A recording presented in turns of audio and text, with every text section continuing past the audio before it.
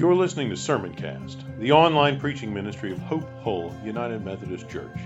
Be sure to visit us at hopehullumc.org/sermons, where you can subscribe to future episodes of Sermoncast and browse our archive of past messages.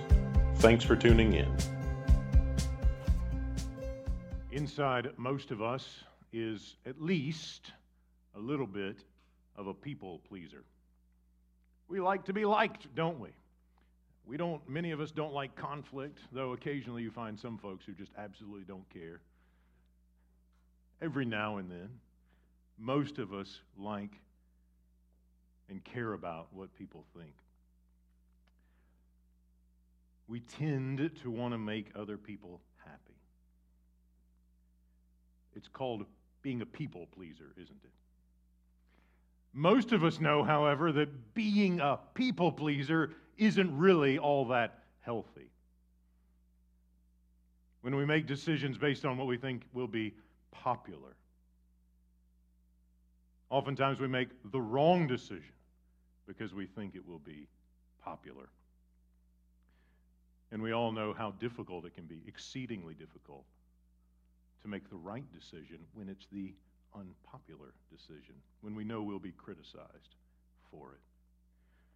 And that brings us to the question at the heart of our text today. For whom do we live? Whose approval do we seek? Whose opinion is most important in the way that we make decisions about our behavior, the way that we make decisions about our decisions, the way that we choose our words, the way that we engage in life? For whom do we live? Whose opinion matters most? Whose approval motivates our actions and inspires our behavior and governs our lives? Those questions are really woven in and out of 1 Thessalonians chapter 2, the text we've read together this morning. And as we reflect on that text, the single central point that we've got to wrestle with: can't please everyone, so live to please God. Can't please everyone. God's approval is the one that we seek. Paul makes this point by describing his ministry among the Thessalonians when he showed up initially. So sometime before, we don't know exactly when, scholars have some guesses, but Paul showed up in Thessalonica and began engaging in ministry there. And he describes the nature of that ministry in the opening verses of chapter 2. You yourselves know, brothers and sisters, that our coming to you was not in vain. But though we had already been suffered and shamefully mistreated in Philippi, we'll talk about that in just a minute, we had courage in our God to declare to you the gospel of God despite great opposition. He goes on, talks about his labor and his toil in verse 9, how he worked night and day so as not to be a burden on the Thessalonian community, how they were witnesses of his upright and blameless conduct, and how, like a nurse caring for a patient or a mother caring for a child, Paul and his ministry team gave themselves to care for the Thessalonians. They weren't seeking human approval. They gave themselves wholly because they were seeking God's approval. Paul was not interested in being a people pleaser. He was interested in being a God pleaser. And his purpose in that was the growth and development and discipleship of the Thessalonians themselves. He talks about his ministry among them and how he gave himself to the gospel, even though he faced opposition. And he gave himself to the Thessalonians, and he worked night and day, 24/7, giving himself to them to honor God and to please God, regardless of what anybody else thought, so that they could grow in Christ's likeness, so that they could grow as disciples, so that they could take the next step on the path of discipleship following Jesus. Take a look at verses 11 and 12. As you know, we dealt with each one of you as a father with his children. Verse 12, urging and encouraging you and pleading that you live a life worthy of God. Right? Paul determined that he would live a life worthy of God, which means not caving to pressure, not making decisions based on what's popular, not making ministry decisions based on whether or not it would result in opposition or antagonism. He knew he wouldn't be able to make everybody happy. He knew he wouldn't be able to make the authorities happy. He only cared about making God happy and honoring God and seeking God's approval. So he gave himself in this ministry, and in the process of that, he urged and pleaded and worked among the Thessalonians so that they could embody the same life, so that they could, like him, seek God's approval with the way they use their time and the way they use their energy and the way they use their resources and with their steadfastness. For Paul, there are these two components.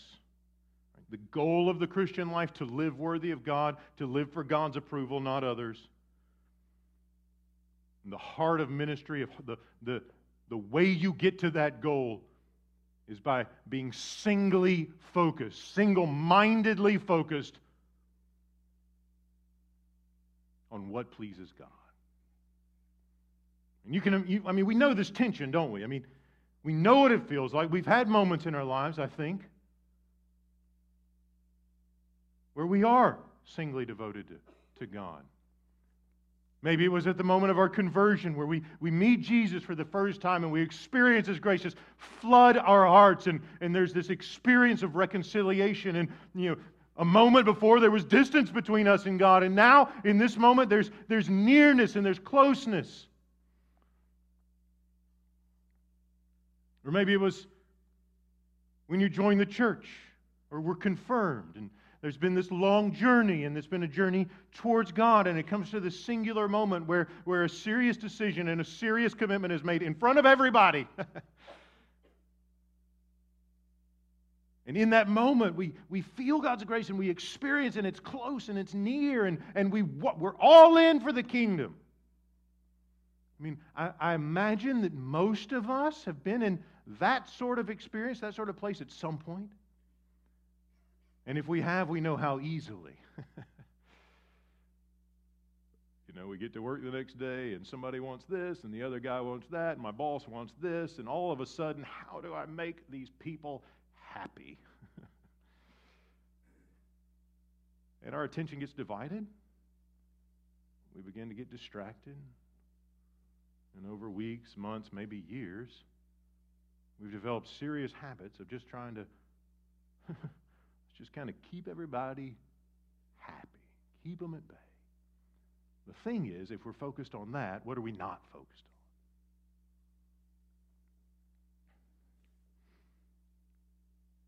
on? I urge, encourage, and plead with you to live a life worthy of God, the one who calls you into His kingdom and glory. So Paul wants the Thessalonians to reflect on this question. He wants us to reflect on the question, whose pleasure will govern your life? The people around you or the one who made you? Will you be a people pleaser or a God pleaser? Paul knows you can't please everyone. He calls us to live in a way that pleases God. So what does this life pleasing to God look like? For Paul, a life pleasing to God is one that celebrates the gospel. Do you hear how many times in this passage, over and over and over again, he talks about the commitment of the people of God to the gospel? It happens again and again. Maybe this afternoon you just want to sit down and read through the first couple of chapters of 1 Thessalonians and just notice how often Paul talks about the gospel and how committed he is to proclaiming the gospel, the good news that God has come in Christ. When we were far from Him, when we stood under condemnation, when the wages of sin, which is death, was well on our shoulders, how God has come in Christ to take that weight on Himself in mercy, in His grace, in His love, and with joy. He receives all of that darkness and all of that brokenness and all of those just damaging habits and willful disobedient. He wants to take that on himself and carry it on his shoulders and carry it to the cross and bear the consequences of our transgressions so that when it comes to the judgment, there's nothing negative against us.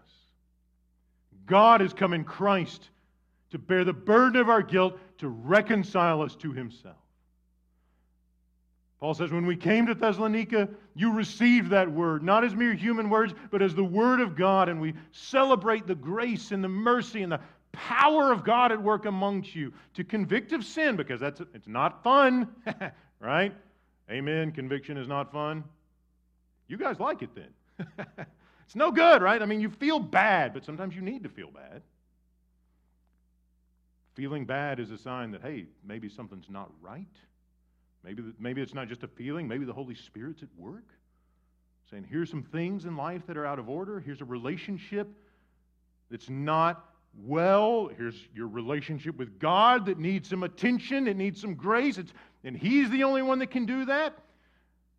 Paul began to see the gospel work in power to draw people to Jesus. The Spirit to use the gospel to draw people to Jesus. And he celebrates that and points to that as an expression of the life lived worthy of God. A life that pleases God is a life that is marked by love for the gospel. And if you want to have a sense of how much you love the gospel, consider whether or not you love the gospel more than you love the fear of being criticized for loving the gospel. That's what happens in this text. The Thessalonians, you need to understand, are experiencing some sort of persecution. Paul doesn't go into detail. He just mentions a little bit in chapter 1, briefly. In verse 6, the persecution you received the word despite whatever persecution it is. He doesn't describe that in detail. They know about it. He knows about it. It's presupposed. He mentions it. And then again, towards the end of the text we read this morning, chapter 2, verses 14 and following, you, brothers and sisters, became imitators of the churches of God in Christ that are in Judea, for you suffered the same things they suffered. Someone was opposing them. Someone's been opposing you. You have that in common with the churches in other places. So Paul wants to say, look, you're suffering for Jesus. You're committed to the gospel. And this is probably what's going on here. Based on the evidence of the text, he mentions at the end of chapter 1 how they've turned from idols to serve a living and true God. And that may not, the full impact of that is easy for us to miss. Right? Because most of us don't have statues of Zeus or something on our mantle. Now, if you do, we can talk about that later. But we don't just have a house filled with little Buddha statues or other things, and we don't think of ourselves as idol worshipers. But in the ancient world, honoring the pantheon of Greek and Roman gods was at the heart of the social life of the entire city. I was doing some reading on this maybe a year or so ago. A guy named Cicero, I think it was Cicero, ancient politician, rhetorician, and he remarked that the worship of the gods is the fabric of the life of the community. Right? The worship of Zeus and Asclepius and Demeter, all these gods. And Thessalonica had a lot of temples. Every deity had their spot. And you'd go and pinch some incense over here for that one and maybe offer some sort of offering for this one over here. And it worked its way into your business life, because if you were a part of, the Metal Workers Association, guess what you did when you got together? To get the stuff that you need and kind of have the business meeting, decide who's going to be president next year, all that kind of stuff. The worship of whatever god was the patron of that guild was a part of it. So if you're going to do business, you got to worship idols. And if you don't, imagine the social pressure. So when Paul says, you Thessalonians, turn from idol worship to worship the living God, which means you're not going down to the temple and your neighbors notice And they're feeling, and you know how it is when you do something, you give it up, and the people who used to do it with you are kind of looking at you like, what in the world's going on here? I'm not real. Like, are you judging us? Are we not good enough for you anymore because you got religion now or something? And those kind of pressures come in, and that kind of stuff happens. Very similar, even more so in the first century. You stop going down to worship the gods, people are going to notice, and they are not going to like it. You'll be criticized, you'll be ostracized, you'll be opposed, you'll be antagonized, and that's exactly what was happening to the Thessalonians. Happened all over the place. Paul went all over the place, and riots followed him everywhere he went. People were up in arms.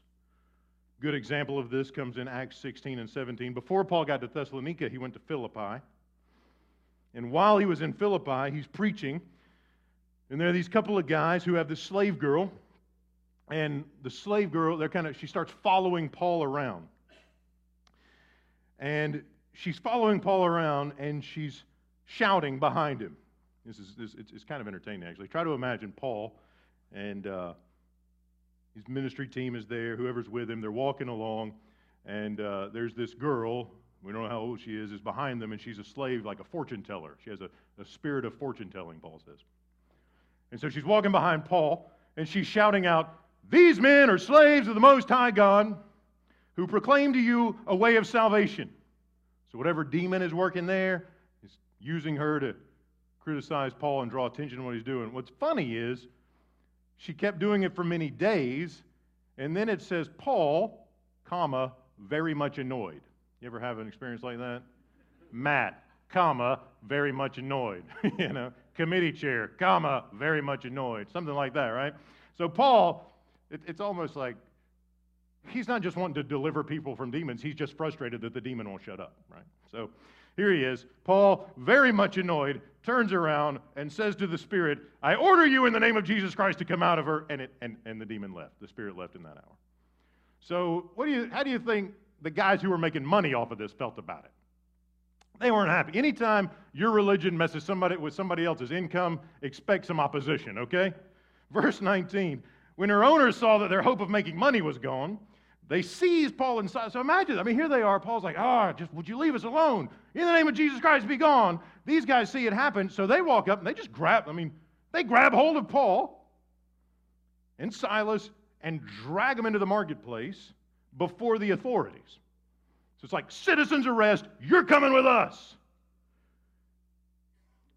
When they brought them before the magistrates, said, "These men are disturbing our city. They are Jews."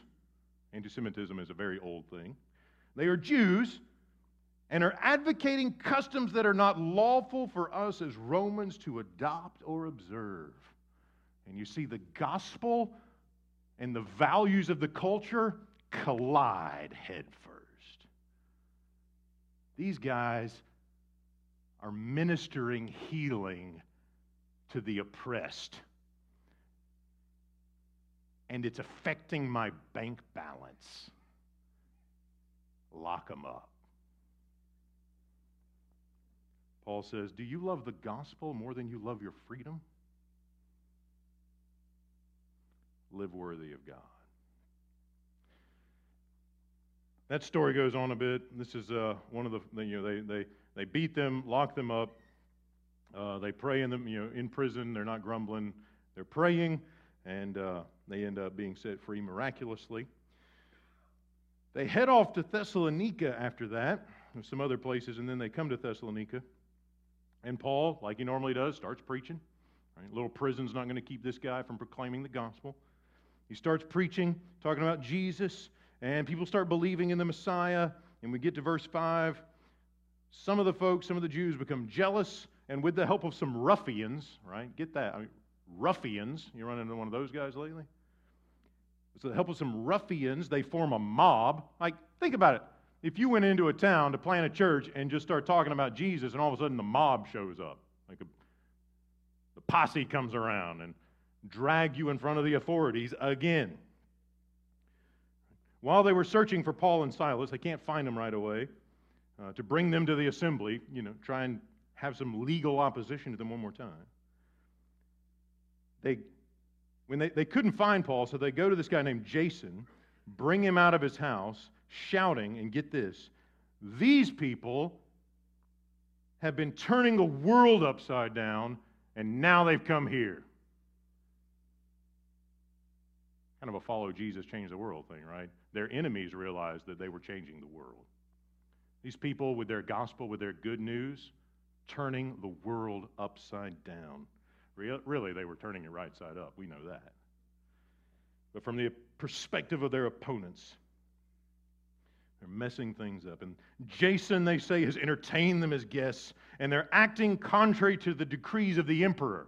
Right? You can't have Jesus and the emperor, because both of them make claims to universal lordship, and you got to pick one.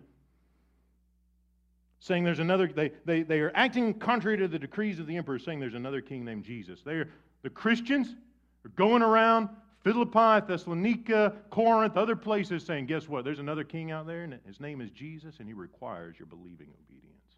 He died for you to rescue you, and he wants you to be his. And people did not take kindly to it. Paul wants to say, hey, Thessalonians, I'm praying for you. I'm encouraging you. I love you. I'm grateful for you, because whatever's going on, this is the kind of stuff they were facing. Right? He doesn't fill it out in 1 Thessalonians, but we can read Acts 17 and find out the kind of stuff that was going on amongst the Thessalonians. And Paul wants to encourage the Thessalonians. I pray for you constantly, over and over, every day, that you'll be able to continue to persevere. And I'm so grateful that you love the gospel, that you love the cross, that you love Jesus more than you love your freedom, your life, your social stability, your economic stability. I'm so grateful for that. And in that interaction, the question is presented to us. Can't make everybody happy. Live to please God. What does that look like? It looks like loving the gospel, the evangel, the good news of the cross and the power of God and his love in Jesus more than everything else. And friends, we live in what they call a post-Christian society, don't we? This means, 50 years ago, everybody went to church pretty much. Not everybody, but lots of people, especially Bible Belt, that's where we are. The world has changed, hasn't it? The world has changed dramatically. You can't just assume people share your values anymore. There was a day where you could. Mostly. That day is gone. And a lot of people are really upset about that. Strange new world. We're not quite sure how to maneuver it. Somebody suing somebody for just believing what their religion. Am I going to get criticized if I actually, fess up as a Christian? Are people going to make judgments about me and stereotype me in my workplace if I own Jesus there? And we get kind of stressed out and we get kind of worried about it. Friends, I say, what an opportunity. What an opportunity to embody a love for Jesus that clearly and unquestionably is our highest love. If you love Jesus despite opposition or potential opposition, clearly Jesus is the highest love. If we aren't willing to own Jesus in the face of opposition, I just want to keep people happy. That's the attitude, isn't it? It's really a question of love. Who do I love more? My safety, my security, or my Lord? That's a hard question, isn't it?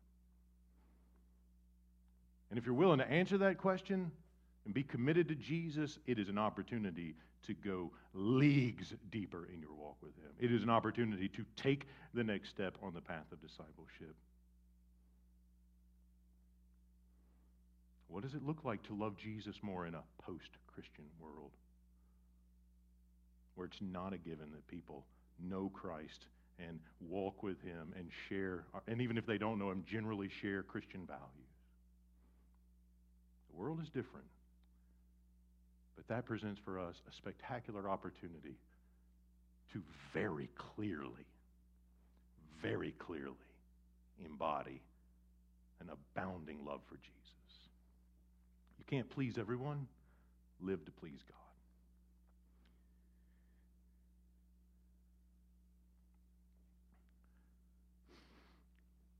The whole people pleaser thing is interesting because we get sucked into it, don't we? I mean, even if we're not just obsessively a people pleaser, we still want, generally, we want people to not be mad at us, right? It's impossible to actually succeed at that. Just take a look around the room. It's impossible to make our family happy all the time, and our church happy all the time, and our coworkers happy all the time, and our boss happy all the time, and it's just not going. Our kids, it's not going to work. We give so much energy to something that is fundamentally impossible. It cannot be done. Our previous bishop, after I finished seminary, pulled a group of young pastors together, which was exciting for us because you don't expect necessarily right out of seminary to get to spend a lot of time with your bishop, but we did, and it was a great time to learn a lot about the conference and the church and just kind of how things go. But he made this statement one day. It's really stuck with me. He said to all of us, and we're all within a couple years out of seminary, early in our ministry season vocation, he said to us, he said, if you think you can make everybody happy in your church, go get a different job. So the next time you're mad at me, think about that. It doesn't work. And it doesn't make for a healthy church if we're all just trying to keep each other happy. Now, that does not mean we just need to be jerks. It doesn't mean we need to intentionally alienate each other. It doesn't mean we need to just, I don't have to keep anybody happy, so I'll just do what I want to do. That's not the alternative. What does it look like to please God? What does it look like to be fully, completely, unreservedly given to Jesus? What does it look like to say, Holy Spirit, I want you to have all of me? Like we sang, just take my life, take my whole being, take my mind, my thoughts, my emotions, my will, my tongue, my hands. Take my whole self. If the love of Jesus is overflowing in your hearts, you're probably not going to be just an alienating jerk. But at the same time, you're not going to be just, how do I keep all these people happy? That's not, there's this different way. And it's an eyes on Jesus kind of way. It's what holiness means, friends. We talk a lot about holiness. Paul's going to talk about holiness later in this letter. Eyes on Jesus. Does he have my whole heart? You cannot make everyone happy. It's impossible. So do the one thing that you're called to do and live worthily of God. And we don't do that to get God's favor, do we? This is not all right, I'm going to live to please God so that he'll be pleased with me and I can go to heaven or something like that. That's not, right? Paul is very clear the Thessalonians already have God's favor. They are his children. He is at work among them. The Spirit is present, and the Spirit is working powerfully in them. They're not trying to stand firm and trying to do better so that God will just think well of them. God already loves them. That's what the cross is about. When we were enemies of Jesus, he gave his life for us to demonstrate his love for us. You don't have to earn his favor by living well. So why do we live worthy of God? Because we're grateful. He loves us more than we can imagine. When we were far from him, he came to us. When our backs were turned to him, he reached out to us. When we were holding him away, he drew us near in love and died for us. We already have his favor. The question is, how are we responding to it? We don't live to please God so that he'll be pleased with us. We live to please God because we're grateful for His grace. John Wesley knew about it. 18th century England, the only place preaching happened was in a pulpit. If you've seen pictures or been over there, you know the pulpits were kind of like deer stands. They had to climb a ladder, and they were kind of tight. And if you moved around as much as I do, you probably would have fallen out. I've always been terrified of being appointed to a church with one of those things. I feel very constrained, kind of claustrophobic. Wesley bucked the system. He realized that there were people working in the coal mines and working in the fields who would never set foot in one of the rooms of the church. So what did he do? He chose to pursue God's approval, not human approval, and he did it by preaching in the fields. Now that may not sound like a big deal to us, because maybe when you were in college there was somebody standing outside one of the buildings shouting about the Bible or something. Or maybe you've seen some street preachers here and there when you travel. Guess what? John Wesley started it. You didn't do that before. And he wrote in his journal, he understood that it was not something you do, and he faced significant criticism for it. And he wrote in his journal on April 2nd, 1739, about the first time he did this outside Bristol, England. At 4 p.m, Wesley wrote, I submitted to be more vile. Did you catch that? Let's make the gospel vile again and follow Wesley. At 4 p.m, I submitted to be more vile. People don't do this kind of stuff. And proclaimed in the highways the glad tidings of salvation. And thousands of people showed up. People who work on farms, and people who work in fields, and people who work underground in the coal mines, and alcoholics, and people who were addicted to substances, and people who were broken, and who would never walk into the doors of the church, because as soon as they do, the people up on the higher places look down their nose at them and kind of raise their glasses. And it's that, Wesley said, I'm coming to you because the gospel is more important than what my clergy colleagues think of me.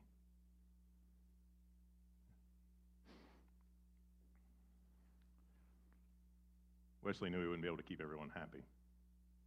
So he set his sights on pleasing God. And that's the question we have to ask.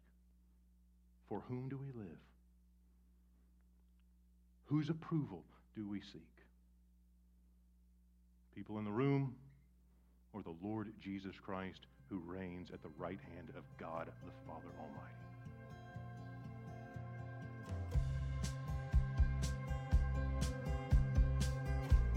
You've been listening to Sermoncast, the online preaching ministry of Hope Hull United Methodist Church. If you enjoyed this message, consider sharing it with a few friends. Remember to visit us at hopehullumc.org/sermons and subscribe to get notified when new content is posted. Thanks for listening.